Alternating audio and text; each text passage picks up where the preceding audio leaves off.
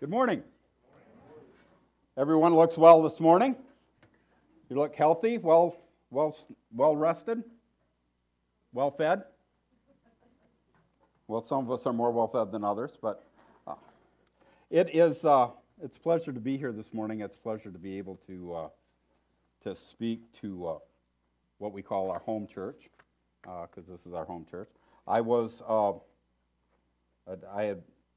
in mind earlier today that a friend of mine says that it takes 3 years for a person to assimilate into a church.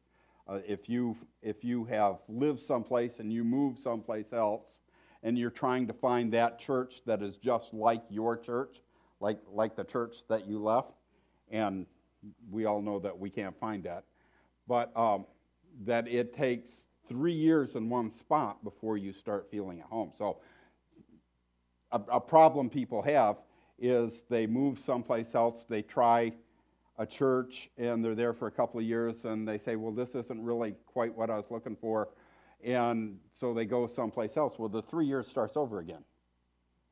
So it takes a while to get assimilated, but we've been here for just over 2 years, and so just a little bit more, and you'll never get rid of us.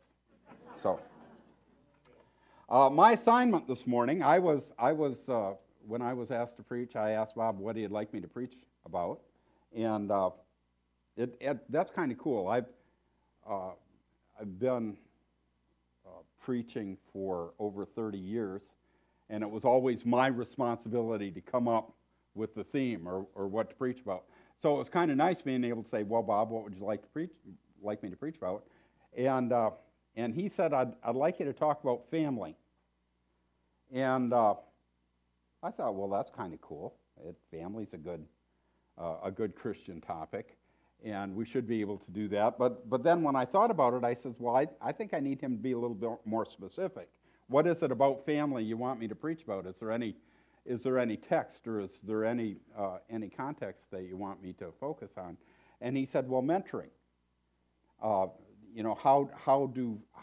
do families mentor, and then how do the church partner with families for mentoring? So that's kind of where we're going this morning. So I tell you that now in case, the first service we discovered that I didn't manage my time well, and they wanted me to finish before I was ready to finish. Cool thing is we don't have that problem this service. Right? But I've never done well having time constraints on sermons, but I promise you'll be home long before the dog needs to be let out. This morning we're going to use as our text, we're going to use Deuteronomy 6:1 through 9. And what I'd like you to do is in the past, and I know it's the practice here as well. In the past, I would typically, if I was going to use an extended piece of scripture, I'd put it on the screen for you. But it occurred to me that I'm taking all of your opportunity out of it. So I would like you to open up your Bible, so power up your phone or wherever you keep your Bible, or reach down in front of you. There should be a Bible sitting in a rack in front of you. And open that up, open to Deuteronomy chapter 6, verses 1 through 9. And Deuteronomy's in the front of the Bible. We have Genesis, Exodus, Leviticus, Numbers, and Deuteronomy. So it's the fifth book, so it's real close to the front, 6th chapter. And if you'd look at that, this is going to be kind of our jumping off spot for the morning. Everybody there? Everybody ready? All right, here we go. Deuteronomy chapter 6, verse 1. These are the commands, decrees, and laws the Lord your God directed me to teach you, and this is Moses speaking this.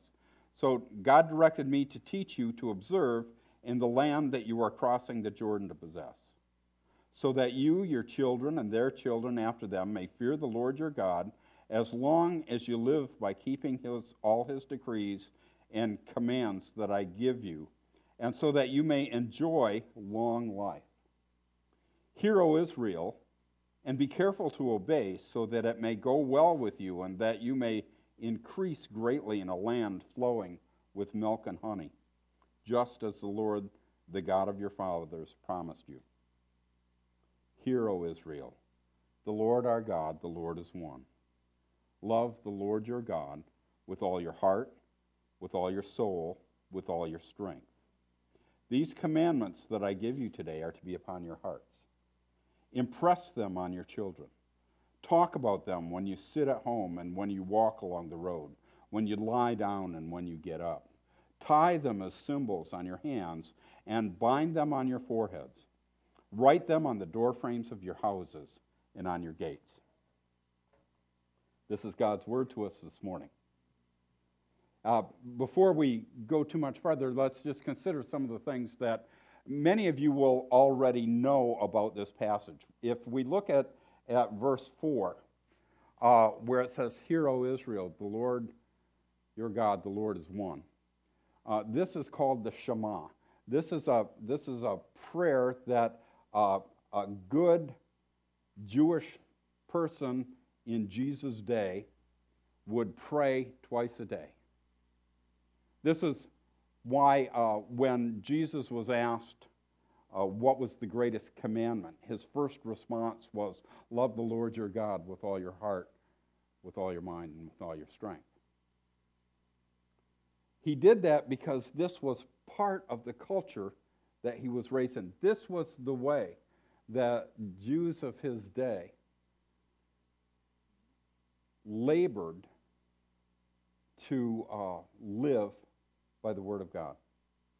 Also in the end of that, at verse 8, where it says, tie them as symbols on your hands and bind them on your foreheads, write them on your doorframes and of your houses and on your gates. It was also a practice where they would make what they called phylacteries, which was a little box, and in that box they would take little pieces of I'll call it paper because I can't think of the right name, but they would write a scripture verse or some scripture verses on that, and they would put them in those boxes, and they would take those little boxes and they would, with ribbon, they would tie them around their foreheads. So they're binding them on their foreheads, and they would tie them to their wrists so that it was there. And again, this was their effort to live out this command of God that he had given them to always keep these things before them. The heart of this passage, though, I believe, is where it says in verse 7, impress them upon your children. This is what we're going to talk about this morning. But before we do that, we had asked some of the kids of Cornerstone to help us know what a family is. Hi, my name is Ellie, and family means to me sharing stuff and giving other people stuff, and going outside is very fun, and I love my family. My name is Ava, and family means love and sharing and caring. Hi, my name is Eli, and family means to me is playing and worshiping together. My name is Isaiah, and family means to me is giving, loving, spending time together, and worship and loving God. Pretty spot on for youngsters. This morning we're going to talk about the perfect family. Now I figured to do this and fulfill this, I would just tell you about my family. But we're not the perfect family. I did not come from the perfect family. I don't have the perfect family, and I didn't raise the perfect family. So we're just not going to be able to use my family for the illustrations that I need. I was having a conversation earlier this past week with a young man that I've known for probably 15, 20 years. And this young man was called ministry when he was real little, and he has been avoiding it or running away from it all of his life. And just in the past few years, probably within the last 3 or 4 years, he's quit running and he's looking to fulfill this calling to serve God. Now, Nathaniel has a beautiful wife, has 2 small children, and as I was talking to him, he was telling me about his frustrations of having to work to provide for his family when he really wants to be in ministry. You know, he would rather be serving in a church. He would rather be doing something other than working in a factory. And what I believe was the Holy Spirit nudged me, and I communicated to Nathaniel that right now his calling to ministry was to love his wife and raise his kids. There is nothing that we can do that will be more effective in serving the kingdom of God than loving our spouse and raising our kids. As a matter of fact, I believe that the role of the family is to raise the next generation of those who will love and serve God. I mean, that's what we're here for. You know, we may do different things. We may run companies. We may serve in all kinds of fields, the medical field or the educational field. We may have very complex lives, but the most important responsibility we have, the primary role that God has given us, is to raise up a generation of people who will love and serve God. Now, it is the role of the church to support the family and help fill in the gaps. You know, I grew up in a day and an age where the raising of the family in terms of instilling education and values in them was surrendered to other organizations. I know when I got big enough to ride the school bus, I was sent off to school, and they were charged with my education. I really admire the families, so many of the families today, where the parents take the primary role for teaching their children. I admire that. I know that it's not something everybody can do, but I do admire it. But I know when I was growing up, the responsibility of teaching us was pretty much surrendered to somebody else. And when it came to morals, well, that's why we were taken to church. You know, we were taken to church so that the church could instill in us the morals and the values that we needed. But we got that backwards in that it is the home's primary role to educate kids and to instill a morality within them. And then it's the church's role to come alongside and assist in that. Now, if you've come this morning looking for real deep theology, you're probably going to be disappointed. I tried doing deep theology early in my Christian experience, and you know, I would craft sermons that had big words and lofty thoughts, and when I would see glaze, you know, glaze is good on donuts and ham, but in eyes, it's not a healthy thing. So, I'm a simple guy, and what I offer to you is simply a simple understanding of what God has called us to be. Now, the first comment that I would make this morning, or the first principle that I want us to kind of wrap our minds around, is the simple concept that God loves people. Years ago, there was a chorus that said, God loves people more than anything. And that is biblical truth. God loves people. He loves all ages. He loves young, old. He loves pre-birth to post-death. He loves all ages. He loves all sizes. That is a wonderful thing for me to know, is that no matter what my shape, God loves me.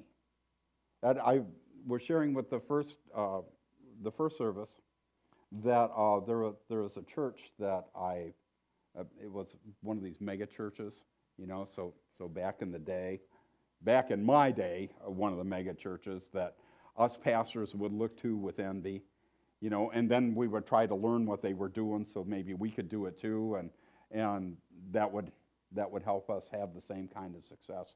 One of the churches that I was looking at and kind of following what they were doing, they had a restriction upon who they would let on the platform. If you were going to serve in that church, if you were going to be on staff, if you were going to be on the platform, whether a worship team or whatever role, you had to conform to a certain body type. And I looked at a friend of mine one day and I says, we will never be on staff at that place because our body type didn't fit the parameters. I'm glad I belong to a church that isn't too concerned about body type, that there's a place for us plus-size folks. There's a place for us minus, well, not us, but there's a place for those minus-size folks. God loves all ages. He loves all sizes. He loves all genders. One of the folks that is vying for presidential nomination this year was asked this last week, how many genders were there? And his first response was 3. I'm pretty sure, well, not just 3, he's had at least 3. And I'm pretty sure I'm not going to vote for that one because I can guarantee there's 2. There's boys and there's girls. And all of us fall somewhere in that spectrum. God loves all sizes, all ages, all sizes, and all genders. Even though the world despises the weak, the flawed, the young, the old, the deficient, the abnormal, in God's economy, they're all valuable. So God loves people, and God redeems people. Now, when I was a kid, things were a lot different than today. The telephone was stationary in the house, right? You guys have had that. The TV had a screen that was maybe this big if you had a big screen. And where I lived, you got 2 channels. When we were bored, we would go to Grandma's house, and if we were bored, Grandma would pull out a shoebox, and in that shoebox was S&H green stamps. Anybody remember those? All right. A lot of you do. Some of you haven't a clue what I'm talking about. When Grandma would go to the supermarket and buy her groceries, for every $1 she spent, she would get a certain number of these little stamps. And I can't remember. It was like their value was like 1/10 of a cent or 1/100th of a tenth of a cent. They certainly weren't too valuable. But Grandma would pull out this box of green stamps, and we would spend the afternoon sitting at the kitchen table with these little books, and we would wet these stamps down and glue them into the books so that Grandma could take those books to the redemption center and get whatever she needed, whether it be a toaster or an iron or ironing board or whatever it was she needed. The more books you had, the bigger item you could get. The interesting thing about that is the item that my grandma would get was something she had already paid for. Right? I mean, because when she made her purchases, she got stamps, and those stamps allowed her to take an item that had already been paid for. It had been redeemed, and she redeemed it. God redeems people. Scripture says, "For you know that it was not with perishable things, such as silver or gold, that you were redeemed from the empty way of life handed down to you by your ancestors, but with the precious blood of Christ, a lamb without blemish. When Jesus Christ was sacrificed on that hill on Calvary, his blood redeemed every person who has ever been born. People from history past, people from history future, people in history present. Every single being that has ever drawn breath has been redeemed. Now, not every person lives as redeemed. We have an active role in that. We participate in our redemption. When God calls us, we can go with him, or we can stay on the shelf in the redemption center and just stay there. But the price has already been paid. God loves people, and God redeems people, and God equips those who he's redeemed. 1 Corinthians chapter 12, verses 6 and 7 says this: there are different kinds of gifts, but the same Spirit distributes them.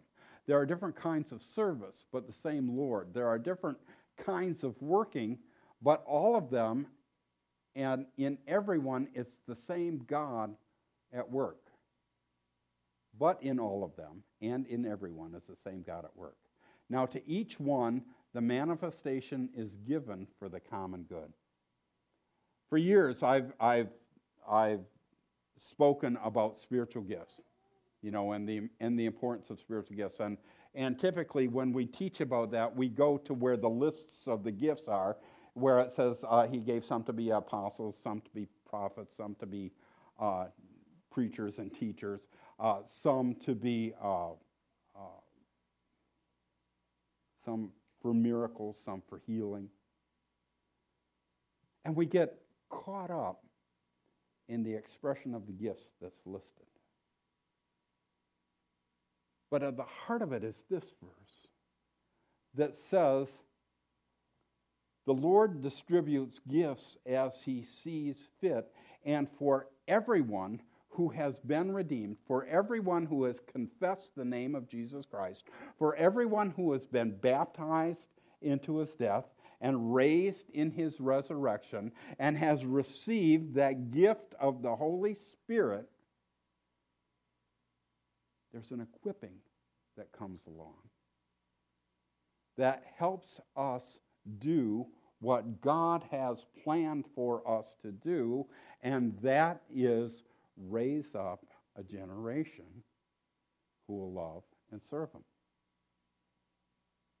Now, as parents or as adults, I say parents because I want to speak to parents, but in that I want to include all adults, because all parents should be adults, and all adults have a responsibility. Our purpose, or our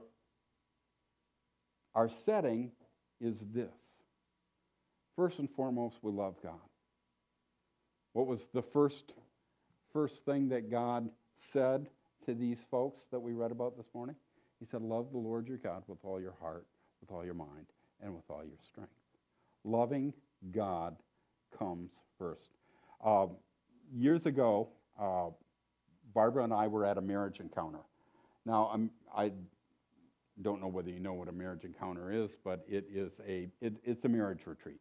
And we had gotten there because the counselor that we were seeing at the time was convinced that our marriage was over and that we needed to do something before it was too late. So upon that threat, I was encouraged to go to this marriage encounter, which was held in all places a convent. So we went and we spent a weekend together at a convent.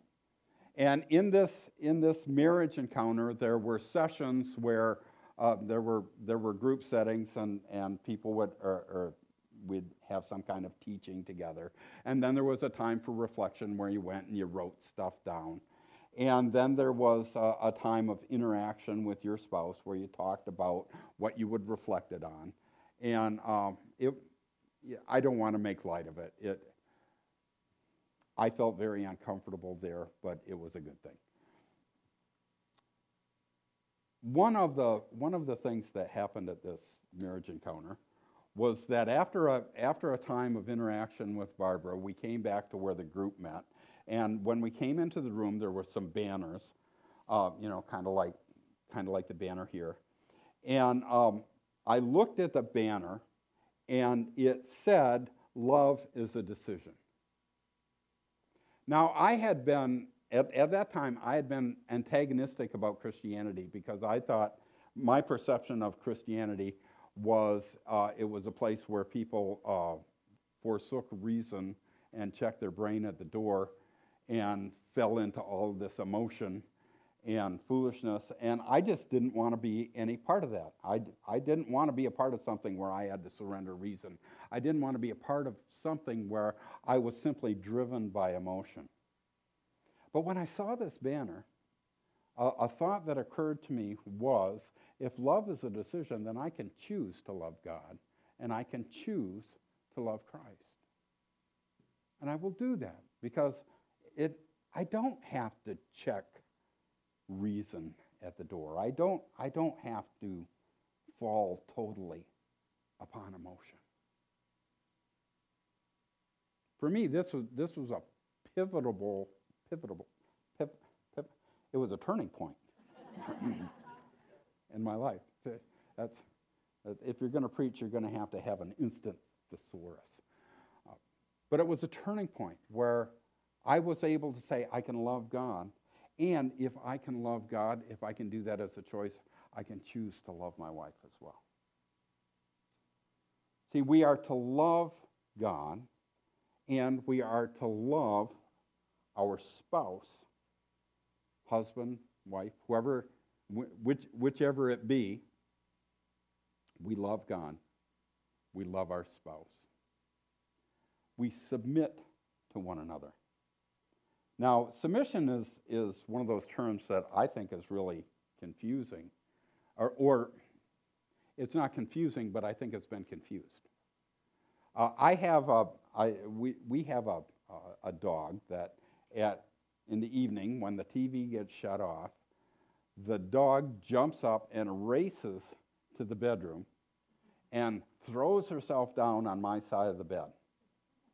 She wants to get there ahead of me, not on the bed, but on the floor by the bed.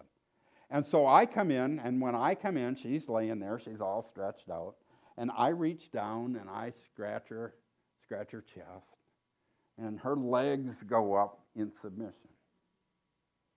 And that's the image we have of submission, of surrendering complete control to someone else.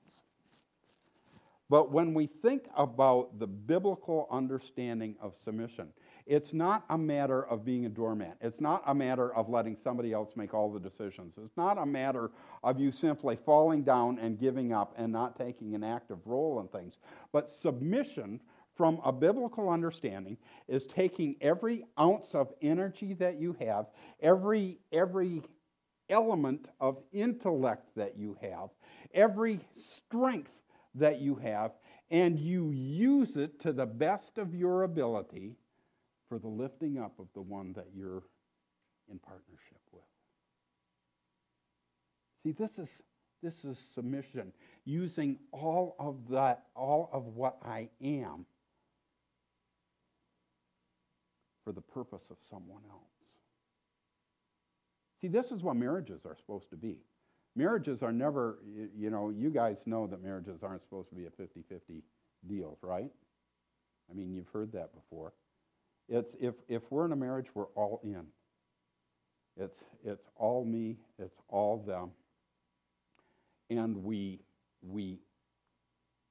invest ourselves in the betterment of one another, in the mutual edification of one another. So we're to do this, and then we're to raise our children The scripture says, train a child in the way they should go. When they're old, they'll not depart from it. And all too often, I've had the experience where people have said to me, well, my kids were in church every Sunday. Every time the doors were open, we made sure our kids were in church. We trained them up in the way they should go by taking them to church, but now they're 20 years old and they don't want anything to do with church. What's the deal? And my response to that is you misunderstand Scripture. Because Scripture doesn't say take your children to church and when they're old, they'll stay in church. But Scripture says train up a child in the way they should go, in the bent that they have, in the gifts and the abilities and the nature that they are. And when they are old, they will be secure in who they are. We have two kids, Jason and Jill. They are no longer children, but they're adults making their own mistakes. Jason is an artistic.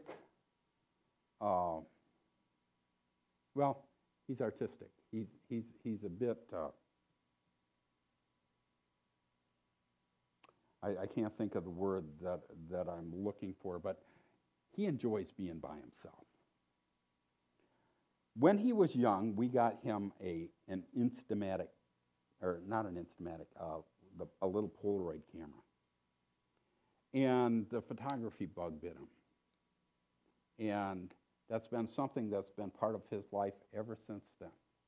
He went to college and he studied broadcasting. And he graduated, or he was through with college, and he hasn't been in a radio station since then. But in him was this artistic bent, this way of viewing things. And when we began to nurture that, it began to blossom to where that is still something that he's still exercising it today. Jill, ever since Jill was little, she loved little kids. It was an amazing thing to see a little kid love little kids. But from the time she was old enough to stand, she would be taking care of kids that were smaller than her. And when she came to maturity, she pursued being a pediatric nurse. See, that is recognizing our kids, their particular bent, the way the Lord has gifted and blessed them, and then nurture that so that they grow up, so that when they become older, they are able to pursue that which God has gifted them for. And so celebrate Him in the activities of their lives. So parents and adults, love God, love one another, submit to one another. Raise your children and contribute to the good of our community. Contribute to the good of your community, whatever community you are in. I love our congregation in that I see the folks of our congregation busy, about different parts of the community. We have one that's running for a school board position, where she wants to be able to make a difference there. We have some that are involved in the local business world. Some of us are involved in a community choir.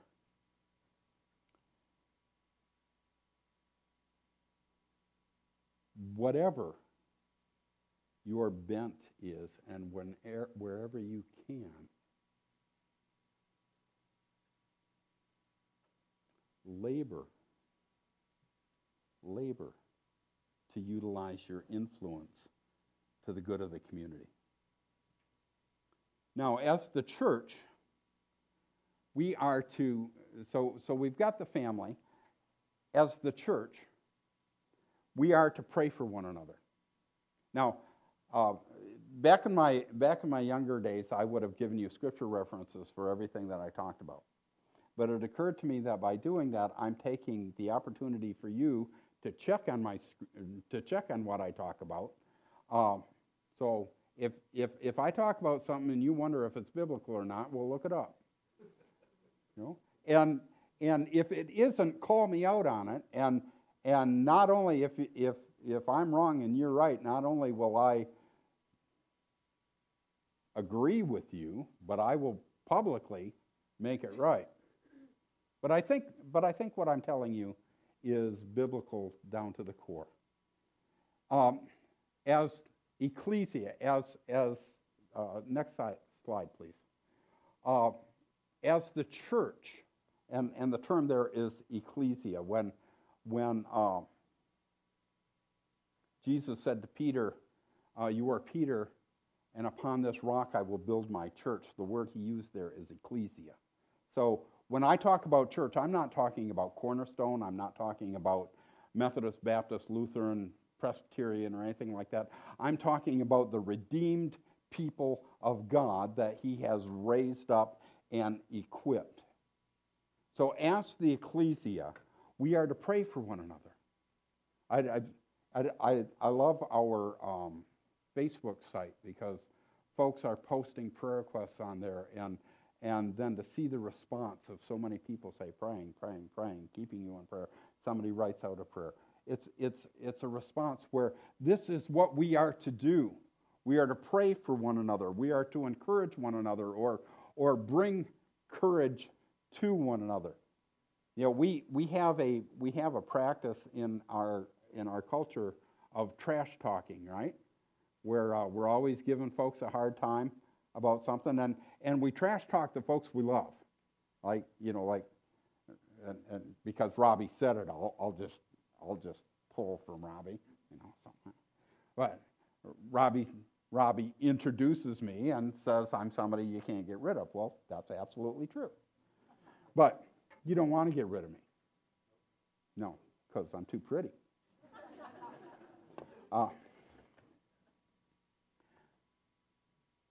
That's one of the ways we express love is by teasing one another.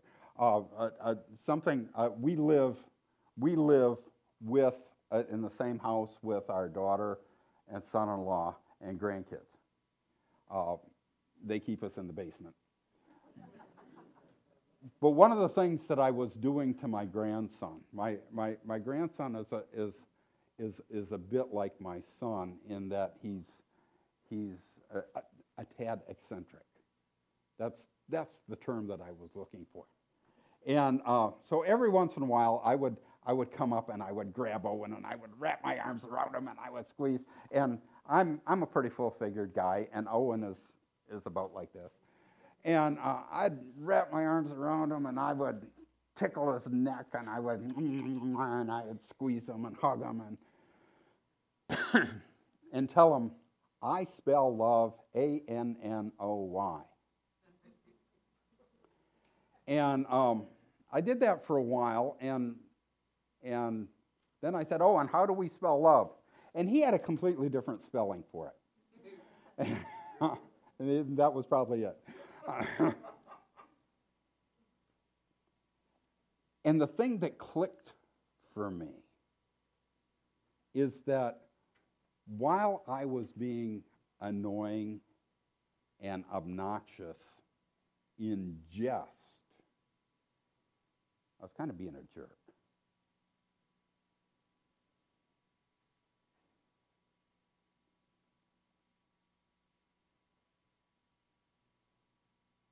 Being a jerk doesn't get us where we want to go because we're trying to encourage one another.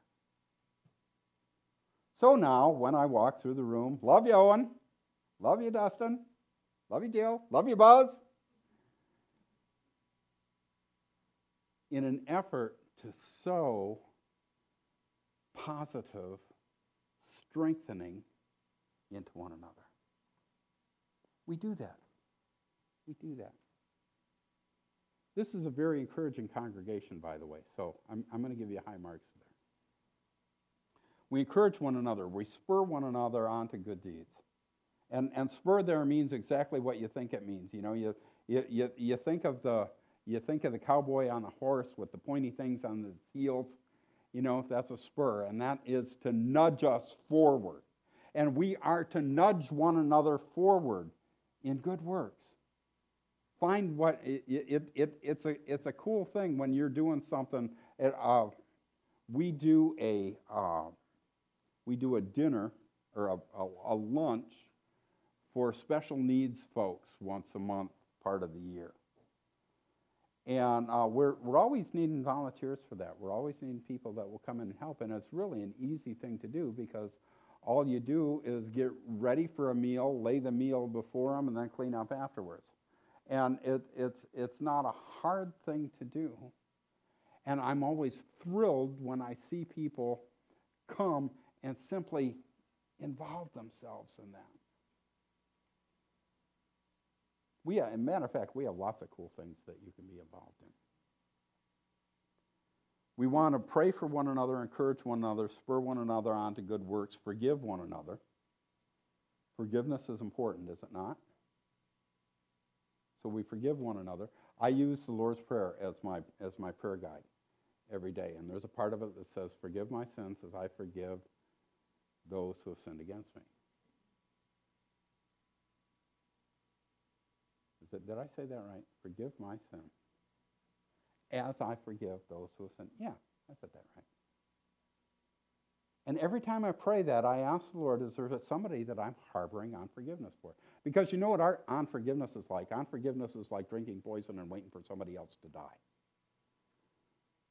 Unforgiveness eats you up and destroys relationships. And if we're here trying to build up a community of people that will love God and serve Him, then there's really no place in it for harboring bad feelings against someone. So we forgive. And forgive, again, is an act of the will before it's an act of the emotion. So we forgive one another. We bear with one another. That means we're patient. There's a word from older translations of Scripture that describes God as being long-suffering. Well, we're to be long-suffering with one another, to bear with one another, and to love one another. So some practical steps. I got to this point in the sermon this morning, and they told me my time was up. And I was disappointed because I think this is the important part of the message. So what are some practical steps that we can take? First, be deliberate in our mentoring. In other words, have a plan. Moms and dads, I'm going to talk to you for just a second. Do you have a plan in mind that you're going to work or are working that instills in your children those truths about God that they're going to need for later on in life? Do you have a plan to do that? See, there's an old expression that says, we don't plan to fail, we fail to plan. And it's important to have that. It's important to set in your mind what is important for my kids to know. You know, I hadn't thought about this until just now, but I put together a book for my grandkids to teach them what I thought was critical and crucial about the Christian faith. There's 7 things, and I think if they're solid in those 7 things, they will be solid in their Christian faith. So, do you have a plan? If you don't, make a plan. It's important. There's power in a plan. 2, be generous, be genuine, and be appropriate in your affection. I speak to all kinds of people that have been raised in homes where folks thought it was they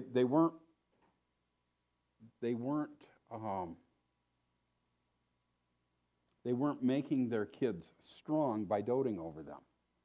You know, so these folks grew up in places where there was never any touch, there was never any acknowledgement, there was never any real support. Kids just grew up. And touch is important. Anytime I think about this, I think about Mark chapter 1, where there's some lepers that come towards Jesus. And in Jesus' day, for those people that had leprosy, they were to make their presence known among other people by shouting out, "Unclean! Unclean!" And when somebody would hear unclean, they would know enough to steer away from those people and don't go near them. Well, some lepers came towards Jesus. And Jesus touched them. He didn't avoid them. He didn't shun them. He didn't tell them to go someplace else. But he touched them. Touch is important. And not just touch, but appropriate touch. Chloe must be someplace else. She's back there. I love kids. I love kids, and I grew up in a home where touch was abundant. I mean, if you were standing around a group of the women folk, I mean, you were packed in. I can remember the first time I ever came up against rayon. You know, back when it was stiff and, you know, so I'm that old that rayon was new. So I grew up around a lot of touch. And I know there's some folks that have been coming, and they've got 2 teenage daughters. And one of them is very gregarious and affectionate, and the other one is very reserved. And I made the mistake of giving the reserved one a hug one day. You know, "Hey, how are you?" And her eyes just got big. And it reminded me our touch needs to be appropriate, and the person that defines appropriate is the person that we're looking at. But we are generous, we are genuine, and we're appropriate in our affection. Build with your words. This is intentional blessing. Instead of teasing all the time. I mean, there's a lot of times when we're trash talking with people that we think we're being affectionate and playful. But words build and words destroy. Somebody once told me it takes 10 attaboys to get over one you jerk.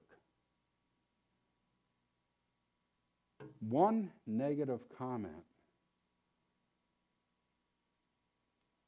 is harder to get over than, it takes a lot of positive comments to offset the negative ones. Let's put it that way. So build with your words. My mom died probably about 12 years ago. And my mom was a very affirming person, even when she probably shouldn't have been. But the last time I saw my mom, I walked into her room. She was in a nursing facility. And I walked into her room, and she was in pain, and she was uncomfortable. And from her bed, she looked at me and said, "I'm proud of you." That's the last thing my mom ever said to me. But it's going to fuel me forever. Bless your kids. Bless the kids around you. Bless the people around you. Why? Because God loves them. And they're co-laborers with you in this task that we have of raising up a generation of people that will love God and serve Him. And then we celebrate milestones. You know, there's different occasions in our lives where it is important that we celebrate, that we acknowledge, and that we make a big deal out of them. You know, a friend of mine is a business consultant, and he was working in Africa, Benin, Africa. Their government had asked him to come over and do some of the stuff that we do with them. And so he had gone over there, he had taken one of our associates with him, and he had just gotten on the plane to head back to the States. Now, he knew that shortly after he got back in the States, his oldest son was going to turn 13. And he had been exposed to a different culture, a culture where they make a big deal out of young people becoming adults. And Brian began to think about this, and he said to himself, you know, in our culture, we really don't recognize people coming into adulthood. I mean, how do we recognize? They get a driver's license, you know, they graduate from high school. But as people, we don't do anything that helps young people know that they're no longer young people, but they're part of the adult community. This last week, we took our oldest grandson out to lunch. Next week, he goes off to college. And one of the things I wanted to talk to him about was this whole time of transition going from being a high school person to being a grown-up, and what that's going to be like.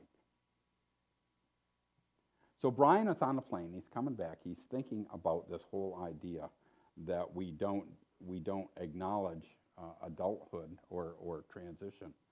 And so he put in place a practice that he did for the rest of his family of what he calls rites of passage. You know, in some cultures, there's this vision quest where the young person goes out and spends the night in the wilderness by themselves, or a week in the wilderness, or time alone, and they go out as a child and they come back as an adult. The Jewish culture has the bar mitzvah, and I believe that there is the emphasis of that is recognizing that one was young, but now they're part of the adult community with the adult responsibilities. I think this is what Paul was referring to in 1 Corinthians 13, where he says, I thought like a child, I spoke like a child, I acted like a child, but when I became a man, I put away childish things. You know, I think that's part of what is said in that celebration. So, what are the milestones in the lives of folks around us that we can celebrate? And when we come to those milestones, let's celebrate them. You know, one of the things we do in the church, which is an example of what is when we have a baptism. You know, that is a milestone, and that's a celebration where publicly we announce that the old is gone, the new has come, and the church together celebrates that. What are some of the milestones in lives that we can celebrate? None of us has a perfect family. Let's just put that right out there. But together, we can encourage and form a generation that will bring glory to God. See, this thought occurs to me, that none of us have a perfect family.